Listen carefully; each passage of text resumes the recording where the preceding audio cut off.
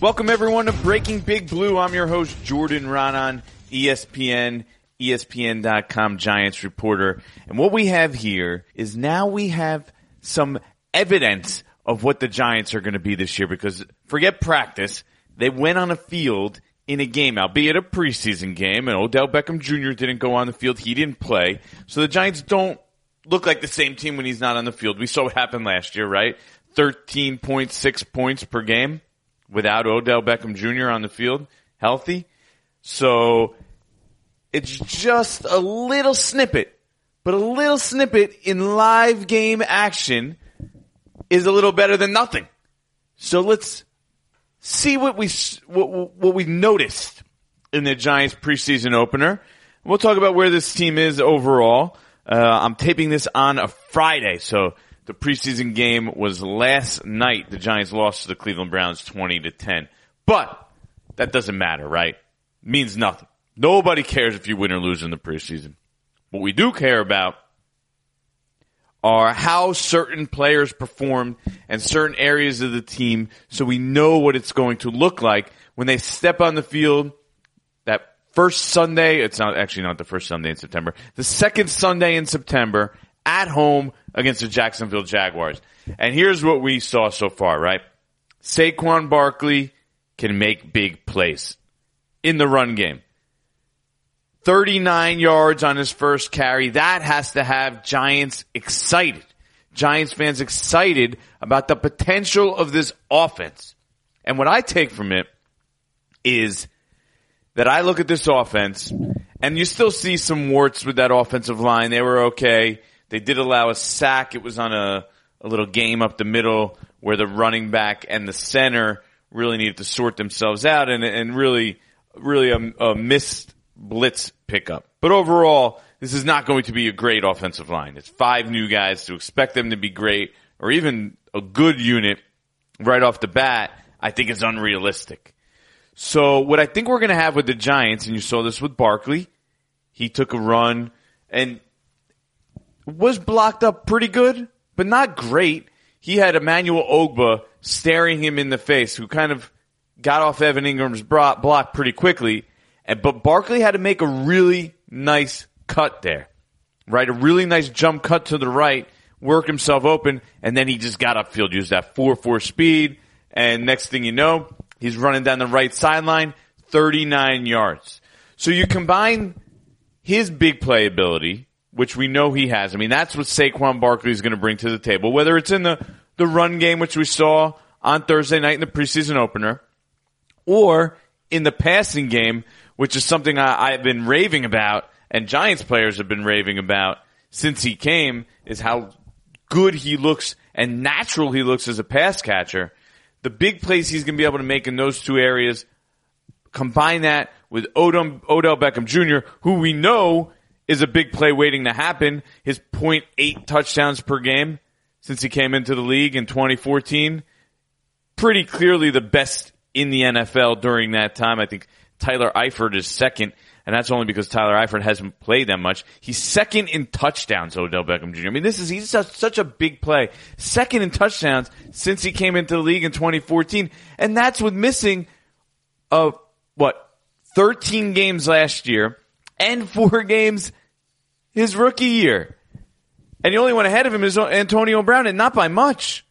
So Barkley, Beckham, throwing Evan Ingram, who really, with his speed, should be able to make plays down the middle of the field, deep plays. Last year didn't happen so much in regards to the big play because they had to use him as essentially as their number one receiver because of injuries.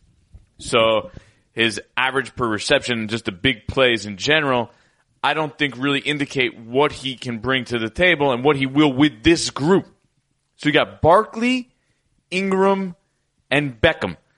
Potentially, you look at it, I mean, I don't think Barkley is going to be, in regards to big plays, I mean, Alvin Kamara, that's probably his thing, right? A guy like Tyreek Hill at his, whatever position you want to consider him at.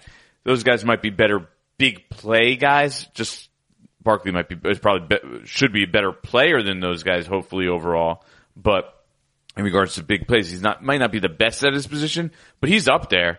Beckham is the best big play guy at his position, and Evan Ingram should be up there with the best big play tight end. So you got those three guys, and then throw in Sterling Shepard, who can make some big plays himself, and he has throughout his NFL career. And this Giants offense may not move the ball consistently. They may not going to be a run-first team, but I came away from that preseason opener thinking this is a team that's going to make a lot of big plays this season. That's how they are going to make their mark and score points this year. They're not going to be an offense that's consistently moving the ball. I mean, Eli Manning is a little too inconsistent. That's always been kind of his deal. He's not a guy who's consistent with his accuracy and just moving the ball up and down. He makes some mistakes, but he'll be able to make enough good throws to make big plays and then get the ball into the hands of these guys, right? I think as a Giants fan, that's what has to have you excited, is their goal needs to be get the ball in the hands of these guys, the Barkleys, the Beckhams, the Ingrams, the Shepards, quickly in space and let them make some big plays. And that's how the Giants are going to manufacture some offense this year. It's not going to be a great offense. I still don't think they're at that level yet. They're not going to have a consistent enough running game, most likely. And the offensive line is not going to be good enough where they're just going to be moving the ball up and down every game kind of consistently. And the offense is going to be looking good. It's going to go ebb and flow. It's going to be nothing, big play. Here we go, points. Nothing, big play, points. And I think we saw that, a little snippet of it on Thursday night in the preseason opener because Saquon Barkley, 39 yards on his first NFL carry, and then look at his next 4 carries, right? 4 carries for 4 yards. So, I mean, it looks on the stat sheet 8.6 yards per carry, but really one great carry, and then 4 not so good carries / bad carries, right? And then Jonathan Stewart, when he gets in there, 2 carries, 3 yards. I'm not expecting much from him in the big play category, but so the Giants' first team run game, 1 big play, 39 yards, 6 other carries for 7 yards. So that is kind of, I think, a microcosm of what you're going to get this season. So that's the positive, right? That's the number one positive. Now let's take away the top negative. The one thing that you watched that game and you went away, you scratched your head and said, I don't know about this one. And I don't know how you can look at it any way else with Davis Webb. I mean, he did not play well. Admittedly did not play well, missed too many throws. He had throws there. I actually like that he made the right reads. He was making the right reads. He wasn't forcing the ball into spots that he couldn't get him into. He was just sailing everything. Everything was sailing on Davis Webb. Pat Shurmur said he was too amped up. Davis Webb kind of agreed with that. And I talked to Eli Manning after the game, right? And Eli Manning said he's been there before. When he was a young quarterback, he remembers going into these games, preseason, first game, those kind of things, when he was a young quarterback, and just being nervous and being a little wild and erratic and not being able to find, his groove. I mean, and that seemed to be what Davis Webb was doing. I went back and looked at, all right, how did Eli Manning do in some of these early preseason games? And he did pretty well. But he did have one game, week 3, his rookie year of the preseason, where he went against the Jets. I don't really remember much about this, but he was brutal. He threw for 20 yards, 2 interceptions, and had a fumble that was returned for a touchdown. Okay? So he had some really rough moments early in his career. Now, this is Davis Webb's second year, but remember also, look, you use this as one bit of evidence, and he played poorly. But you can't go and make an overall assumption, he's terrible. Okay? And you get this all the time. The Twitter reacts are crazy. People saying he's a bum, he's done, he's garbage. I mean, relax, okay? We don't know. We really don't know. But this is one piece of evidence now that we're adding to the file, okay? Physical skills, yes, he's got them, okay? You see it every day. You see that big arm. You see the way he works behind closed doors, what everybody says about his work ethic, workaholic, coach's son. You like all that stuff. But you gotta see it on the field, in games. Now, we know the Giants messed up last year, and I brought this up on Twitter during the game. These kind of rookie, we're calling it rookie because he really didn't play last year. These kind of rookie growing pains or young quarterback growing pains, this was the exact reason you wanted to put him in the games last year at the end of the year. Would he have done well? No. It would not have gone well. It would not have been smooth. But that was the whole point. It would have been an experience for him to get this out of the way, for him to learn from times when it doesn't go bad, to get through these opportunities where maybe he would be too amped up. And then this year would have been the next step. Would have been like, you would hope that he would grow from that and say, okay, now he's gotten through the early jitters. He's learned which throws he can make and not make at the NFL level, or what he can and can't do in certain situations. But now he's essentially going through those growing pains now because the Giants messed it up so badly last year. And I've mentioned this before. We talked about this before. To me, it's all on John Mara. The whole ridiculousness that Davis Webb didn't play. Okay, Ben McAdoo messed it up, right? He messed up the whole Eli benching. I use benching in quotes because he really benched himself in a way, because the Giants had come up with such a flawed plan. But they were going to play Davis Webb. He said it this week. I've been saying it for months. We all know that the plan was to eventually get to Davis Webb. That was what Ben McAdoo wanted to do. He wanted to give him some experience, see what they kind of had, and see how that goes. Instead, the Giants fired McAdoo, which we all understand why that happened, okay? But then Steve Spagnuolo comes in. He has no real motivation not to play Eli. He's trying to win games. So all of a sudden, Giants ownership is all right with just going back to Eli, and Davis Webb doesn't play. So to me, that's on ownership. And these kind of things, hopefully, you never know. Maybe Davis Webb just isn't that good. We don't know. We're going to have to see him in more game action before anyone could really make that full judgment. But we could have got these jitters or too amped up kind of things. Hopefully, that would be the whole point of putting him in last year. Out of the way. But they didn't. So instead, we watched last night. He was flying every ball high. Every ball was high. My notebook, I was looking at it earlier today. It says high, high, high, high, high, high, high. I mean, that's all it said for Davis Webb. So every throw was high. He was zipping bullets high. And we've seen it at practice, I'm telling you. Most of those are throws that Davis Webb can make. And make them pretty consistently. And he didn't on Thursday night against the Cleveland Browns. So let's go over real quick some studs and duds, some people who impressed me, some who didn't. I liked what I saw from Kerry Wynn. He made a couple big plays. He was in the backfield, forced a holding, forced a fumble on special teams. Kerry Wynn, solid effort. Mr. Preseason himself, Kerry Wynn, always dominates the preseason. And this year, though, I think it's a little different with Kerry Wynn. He has a spot on this team and seems to have a role, right? His role, he's sort of like the nickel defensive end that's going to come into games, be a special teamer. So nickel defensive end is a role that's fairly significant.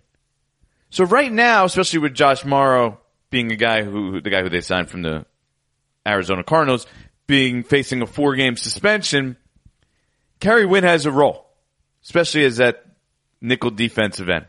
And you saw him as with the second team really making a mark and wreaking havoc in the backfield. Another guy also, strong training camp, the guy for you to watch out for, A.J. Francis.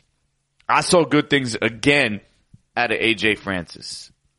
Now, I want to see A.J. Francis a little bit with the first team as well, because I say this all the time. Second team offensive lineman, especially in the preseason or, some of these guys, they're not even guys that are going to be on rosters this year. So you kind of want to see how A.J. Francis can hold up or do. He hasn't done much in his career, even though he's been around for some years. So to see how he does against some first team action, I think that's going to happen as we go along here. But so far, impressive. And A.J. Francis was also impressive to me, even though he really only got credit with one tackle. But he had a quarterback hit.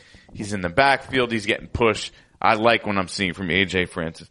Jalen Simmons, the running back, I think I mentioned him on a Giants After Dark segment recently, and he runs hard. That dude they call him Scoot. Davis Webb and a bunch of the guys in the locker room afterwards said they were impressed by Scoot. So Scoot, Jalen Simmons, the running back, was pretty impressive in that game with how hard he ran, and he's got good speed for a guy his size. I mean, he's 240 pounds basically at 5'7"-ish and moves really well. So you see where the nickname Scoot came from. Andrew Adams also. Curtis Riley did not play. Curtis Riley might have been the favorite for the starting free safety job if he hadn't hurt his hamstring. He did not play. Darian Thompson started. Darian Thompson made the plays he was supposed to. Nothing spectacular, good or bad either way. Bit solid, I guess. But Andrew Adams probably had the best game out of all the safeties. At least the free safeties, at least the guys in that competition. 7 tackles, 1 for a loss, was all over the field. Seemed to really stand out. So, good effort by Andrew Adams. As far as the other safety, Landon Collins was really good. I mean, he wasn't out there for too long. Pretty much the first quarter with that first team defense, but constantly in the backfield, Landon Collins was. I mean, he had a quarterback hit. He had a tackle for a loss. And that's what we're going to see from Landon Collins in this offense. In this defense. And I'm not overly concerned about the defense as a whole right now, how they did. There were some things, obviously, big plays really hurt them. And that back end of the secondary is something we should be concerned about. But, they're playing vanilla right now. But we did see Landon Collins near the line of scrimmage just be a beast. And I think that's a precursor of things to come. And the kicker punter for the Giants both did their job. Riley Dixon as the punter, pretty solid. I believe he averaged like 45 yards a punt, knocked some inside the 20, did what he was supposed to. Good stuff there, nothing to complain about. Aldrich Rosas hit his field goal. I believe it was a 42-yarder. So, that's what you want to see him do. You want to see him make his field goals. No misses, no catastrophes. That means good on those ends. So, the struggling crew. Davis Webb, already mentioned him. Hunter Sharp as a returner, pedestrian pretty much. Had one decent return, I remember, but that was kind of like he ran into a little group of players in the back of a group of players and sort of bounced out and made it. But 2 drops for him, that's never good. I know one was negated by a unsportsmanlike conduct penalty on the opening drive, but he's going to have to do better than that if he wants to make this team. Had another one later. That's concerning. The Giants' return game in general is something I think we should keep an eye out for. The potential for them to have to go out and find a guy who's a all-purpose returner for them. I wouldn't put that out of the question because nothing has really stood out in that regard so far. And the cornerbacks as a group, as a whole, were actually pretty worrisome. Did not play particularly well. Janoris Jenkins and Eli Apple each gave up a big play. And I know Janoris Jenkins, Jarvis Landry made a great catch, jumped over his head, so nothing you can do about that. Sometimes guys just make plays. Jarvis Landry is a good player for the Cleveland Browns. But the secondary as a whole, Leonard Johnson, the new slot corner, he made some plays. He looked pretty good, but then he let up a big play. B.W. Webb actually started as the first team guy in the slot and did all right. So I think that's a positive. B.W. Webb, you could put him in the positive category. But as a whole, that back end of the secondary proved to be a problem. And Alec Ogletree, a linebacker, he got beat badly on a touchdown by David Njoku. That is something that the Giants are still should be concerned about. Are they going to be able to cover the tight end? The age-old question. We're back here every year with the same questions with this team. Their offensive line still isn't good. They can't cover tight ends. Back those two things hanging over this team. I'm not sure they solved them. Not sure they solved them. The early returns weren't great on that, at least on Thursday night. It's hard with this training camp, right? To even keep your days straight. But, so that's my fallout. That's my good and bad, my studs and duds from the preseason opener and kind of what I saw. So, we'll leave it at that. It's just one preseason game. It's just the preseason opener, so I wouldn't go crazy about anything about that, making any rash judgments off one preseason game and week one of the preseason. Because think about it. In a month from now, you're not going to care about the preseason. You're not going to care about anything that happened in the preseason. It's all going to mean pretty much nothing in regards to end results. So just keep that in mind. And with that, let's bring in a guest. Let's find out a little something about the outside linebackers room. That's right. You're going to find out a lot, actually, about the outside linebackers room right now. On to the next one. So let's bring in Kareem Martin here, right? Newcomer, Giants defense, but familiar with the defensive coordinator. So what's this transition been like for you in general? I mean, how's New Jersey treating you, New York? It's been a smooth transition. For me, the biggest transition has been pretty much off the field. Just learning the area. Like you say, I was with James Bettcher the last couple of years in Arizona. So as far as the defense goes, I knew everything on the defense. And so learning the playbook wasn't an issue because I already knew it. And, my main thing coming here with the transition was helping other guys learn it. And, if they had questions, sit down, spend extra time with them, and just trying to get everything, for myself is just getting adjusted to the surrounding area and the feel for the city in New Jersey. We'll get to that in a second because you're a big photography buff, it looks like. But let's stick to the football side of it. So you're basically serving, your role is sort of as a teacher. And then that's part of what you're trying to bring here. Is that yeah, for sure. Right? Yeah, for sure. Came here to make plays and make an impact on this defense, but also being a guy who's been in the defense, who knows pretty much the ins and out, and who's been with Coach Bettcher and knows what he looks for and how he wants things. So I can kind of relay that message, because from player to player, it'll hit a guy a little different sometimes than from coach to player. And having been in it with him, been coach on the same coach staff the last 4 years and have him the coordinator the last 3. Guys kind of lean on me for that. Okay, so we need the dirt now on James Bettcher. Okay, so tell us what kind of guy is he? How much does he yell? Is he a big cursor? Give me some of the dirt on James Bettcher. What's the James Bettcher scouting report as a person? He's a great guy. A lot of yelling. If necessary, but it's in a way because he knows you know it. You know what I'm saying? Biggest thing on his defense is accountability. We're going to install it. If he feels like it's on him, he owns it. He's like, this is on me. This is a new install. We just walked it through. If he feels like something he should know, you might get yelled at, but it's in a way where it's not like, oh man, he's getting down on me or makes you shake your confidence. It's like he's trying to uplift you and motivate you. Like, you're better than that. Not to make that mistake. So that you have his trust, but you got to be better. And I think, holding each other accountable and having constructive criticism that way, I think it really helps a player build. I know it helped me the last few years. We see him on the sideline during practice.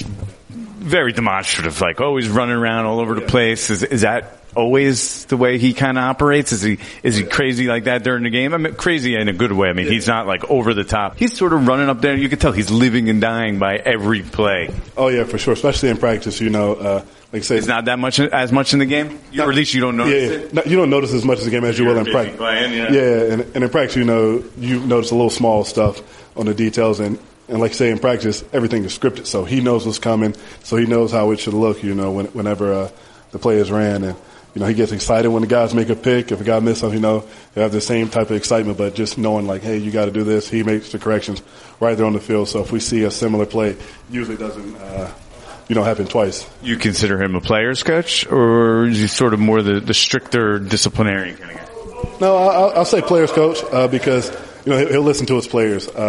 We've had times where it was some defenses or something where it may be a little tough, where guys are having trouble with communication or something. He'll adjust it, because at the end of the day, it's not necessarily about what schemes you have. It's if the players can play it and if they can get it done on the field, and he understands that. So he's a guy. Is he a guy you would go in there and sort of, just go over stuff with in his office and say, hey, I think we need to kind of do this, and he would take your advice on that part? Yeah, I think so. And then that goes for any player. If there's a unit that feels like, hey, this right here is a struggle for us, is there a way we can do it? I definitely think he's open to listening to it, because at the end of the day, he can give us all the defenses in the world, but if guys can't do it on the field, then what's the point? And I assume you as players, you like that kind of stuff. I mean, you want him to be open to your suggestions. Yeah, for sure. You have some coaches, they live and die by that way, and I don't think he's that way. He's like I said, you can go in there, he's approachable. He's not one of those guys who's just like, some coaches can be intimidating, and he's a guy who's really open. He's open for his suggestions. He goes into the meeting rooms and kind of bounce questions off of guys, you see this play, what do you think here? And, that's how you know that you can go in there and talk to him about a certain play or a technique, and he's open to listen to it. He pops into that outside linebacker room a whole bunch, or? Yeah, he'll pop in there, that's his baby. That's what's his coach right. position. What he did beforehand. Yeah, so, he definitely have a soft spot for the outside backers. But that being said, he holds us to a high regard, and he puts a lot on us, but, we get the biggest reward. All right, so give us a look now inside that linebacker room, right? What's that linebacker room like? Is it any different than what you had before, or what? Arizona? No, it's pretty similar, Like a lot of guys, we're pretty much laid back, OV's the epitome of laid back guy, he's, That's an understatement, by the way, I think. Oh yeah, for sure, But he goes there, gets the work done, and, we got a good group of guys, and I feel like we all mesh well together. It's not a boring room. Even though he's quiet and some other guys, we still have a good time. Robbie's leading the meeting. He keeps the edge off and, takes the tension out of the room sometimes. And I think that's Robbie's Robbie Leonard. Yes, Coach Rob. And, you need that, especially in a camp where it can just grind on you. It's a lot of uncertainty. And so being able to get better, learn the defense and correct your technique, but also having a good time and to keep the stress off you, I think is really important in a time like this. All right, so funniest guy in that room is?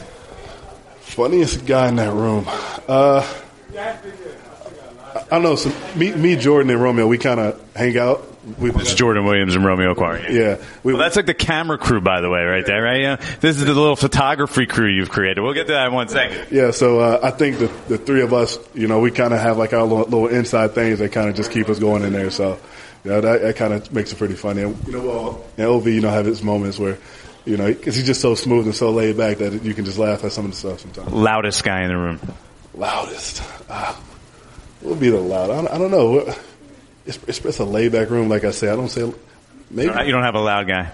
You don't have that one guy who's just like, you're like, all right, come on, man. It's too early in the morning for level 12, Oh, yeah. I think everybody, that's a good thing because everybody's on that same level. In the mornings, it's like it's quiet. And then in the afternoon, it'll pick up, but you don't got that guy who's violating the time as far as it's 8 o'clock meeting and he's in there, hey, and I think that's what you need. Maybe not the positions, but not now. Who's the OG of the room? It's a tie right now between OV and Connor. Connor, he's a lot more years, but was OV now you got two. Yeah, you got two guys who they got two different games, so you can pick the brain of both of them, and they both play two different ways, and it's just something. Both of those guys are good people to learn from. Most likely to fall asleep in that room is. I don't want to call nobody out, man. We'll wait till after camp for that. Hey, I'm sure the fines say everything, right? Isn't that how it goes? We don't got a sleep fine yet. Maybe that'll be something, we go forward with. So tell me about your little photography club you got there. I mean, I'm saying that in a joking manner because I don't think you actually have a club, but you, Jordan Williams, and Romeo Okwara seem to be really big into photography. It's something that you guys seem to have a passion for. Tell me about that and sort of how that came to be. So I'm the newest to it. Romeo and Jordan, they've been doing it for maybe a couple years. I think Romeo's been doing it the longest. But something I was always interested in, but then when I kind of hung out with them, they kind of taught me a little more. So I went and finally brought my first camera, and I just kind of fell in love with it because, You know, it's something where people can't tell you, oh, that's bad, this is good, this is bad. It's art, so everything is subjective. And I think I like that subjectivity in something. I can take a picture right now, he can come take a picture, and Jordan can take a picture. And they're all going to look 3 different ways. And right. You kind of got your own voice and your own custom creativity. And I think that's the fun thing about photography for me. How much did that camera cost you? I want to know what one of these, you know, these you're not talking about this little Snapdog camera. You're talking about, these are big dog machines, right? Yeah, so I have a Sony A7R II. The body was about $2K, and then the lenses, that's where the... Yes, this is no joke we're talking about here. This is like the real deal. This is a real deal camera club here. Yeah. Well, I mean, hey. So wait, who's the best photographer then? The best photographer? It's obviously you, right? I mean, of course, I'm going to pick myself, but you know, Romeo's got some good work. Romeo, I think he's probably on his way to almost getting Vouch sponsored, you know. Oh, okay. We're going to have a competition one day. How about that?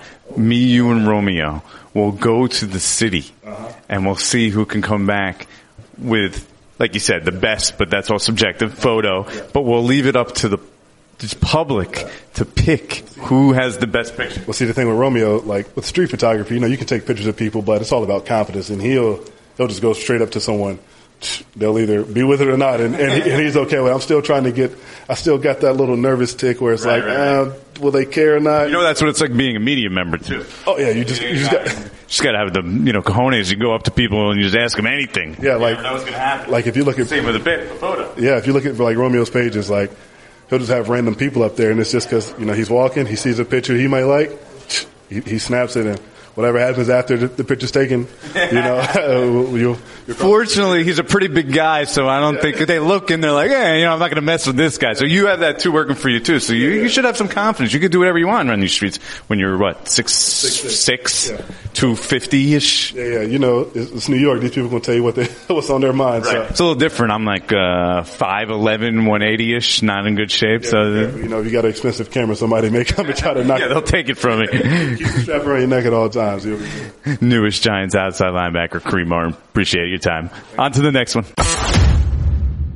Okay, let's get to our favorite part of the Breaking Big Blue podcast. It's called Giants After Dark, when I answer all your deepest and darkest Giants questions. All right, enough with the drama. I like this question by Big Blue United, at Big Blue United on Twitter, asked me, we know Gettleman has strong ties to Stewart, that's Jonathan Stewart, but I think most can plainly see Gallman is much more talented back at this stage in Stewart's career.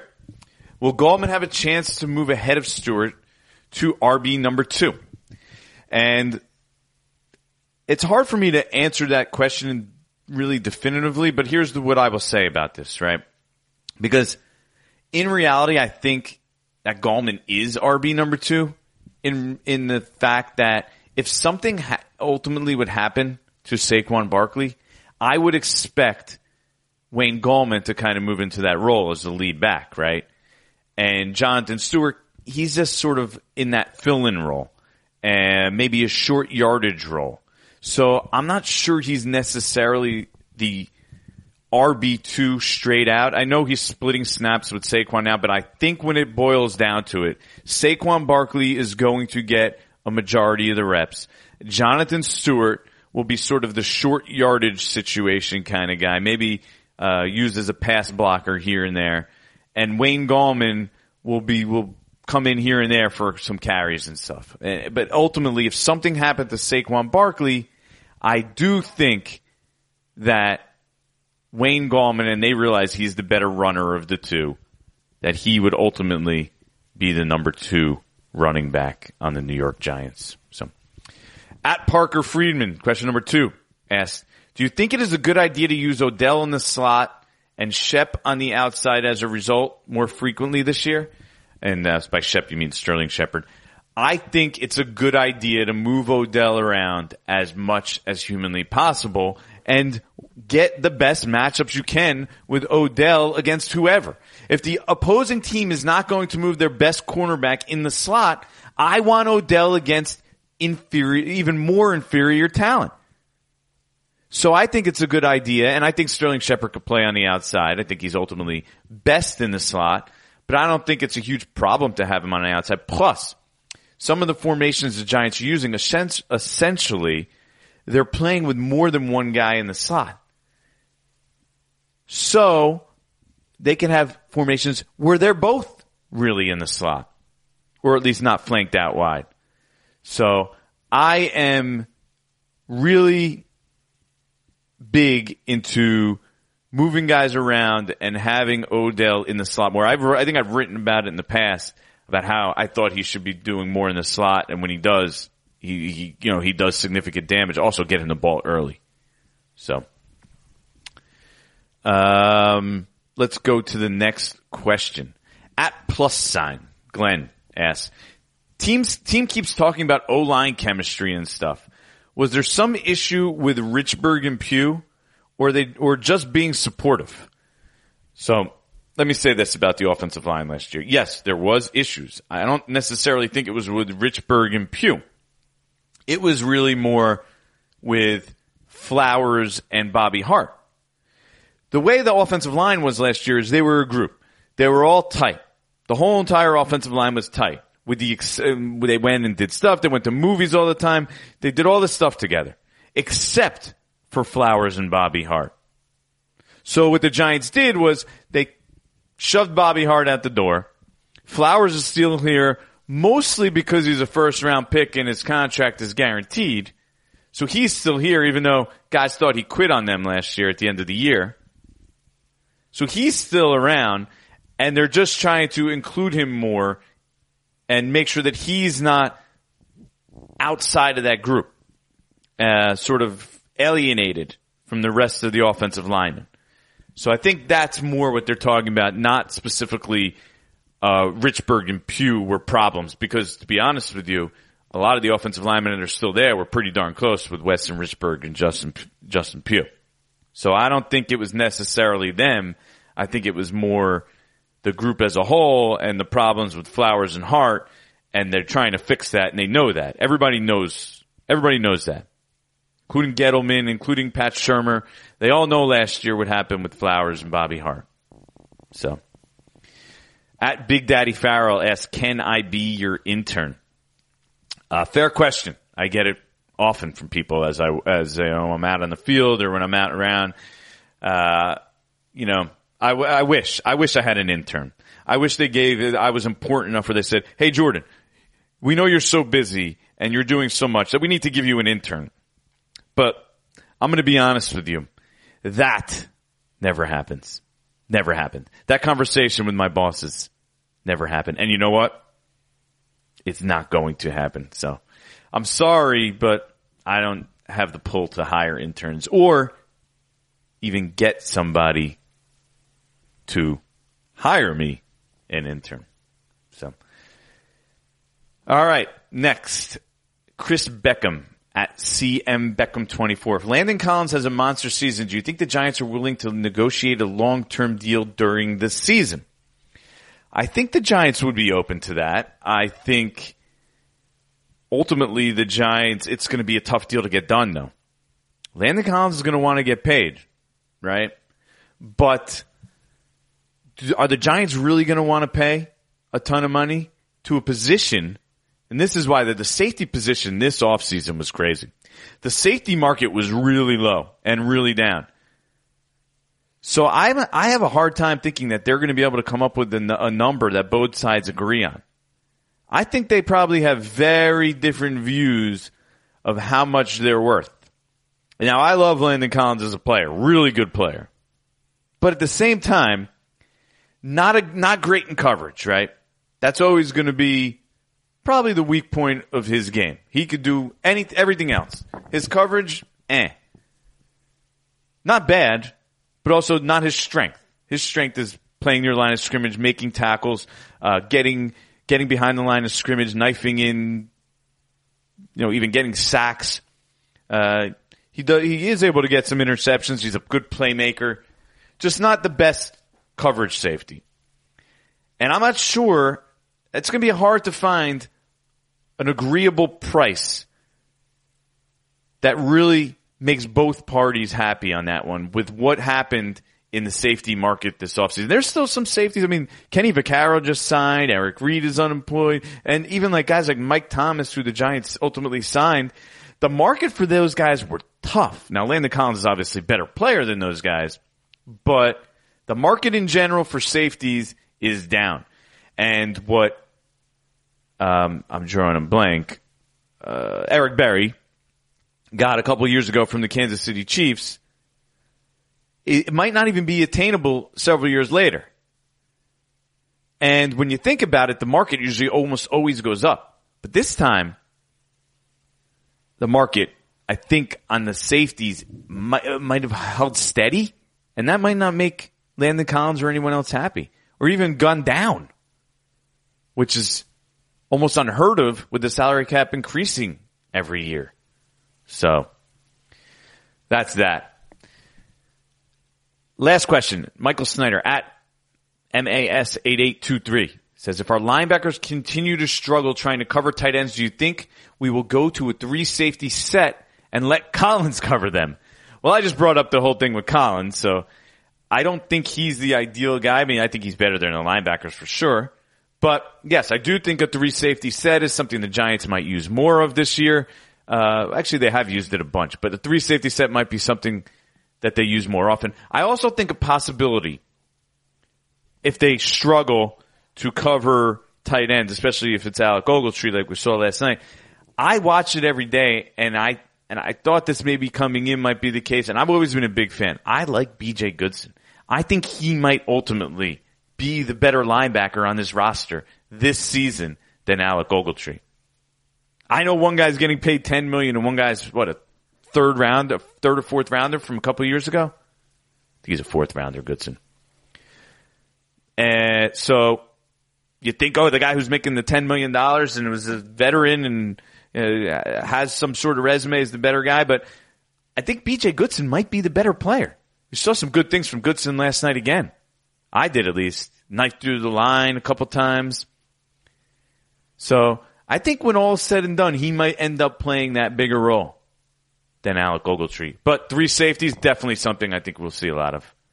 And with that, that's the end of the Giants After Dark segment for this week. On to the next one. All right. And with that, we're going to wrap up this week's episode of Breaking Big Blue. Again, I'm your host, Jordan Raanan, ESPN, ESPN.com Giants reporter. Feel free anytime to send me questions via Twitter, Instagram, Facebook, email. You can find me. Just go search. You know how to use that Google machine, right? Just Google my name, Jordan. It's easy to spell. Raanan, R-A-A-N-A-N. And you can find me on any of those social platforms. And my email, you could always find it. It's out there. Trust me. You want to email me? jordan.raanan@espn.com. Email me questions. I want to hear your feedback. And make sure to catch every episode. You can get it on iTunes, on Google Play, on any podcatcher if you're an Android user. So make sure to give us good ratings and make sure to come back every week, because now that the season started, or at least the grind started, the real season didn't start, the preseason started, I'm going to be here for you every week. So don't miss it. See you next time.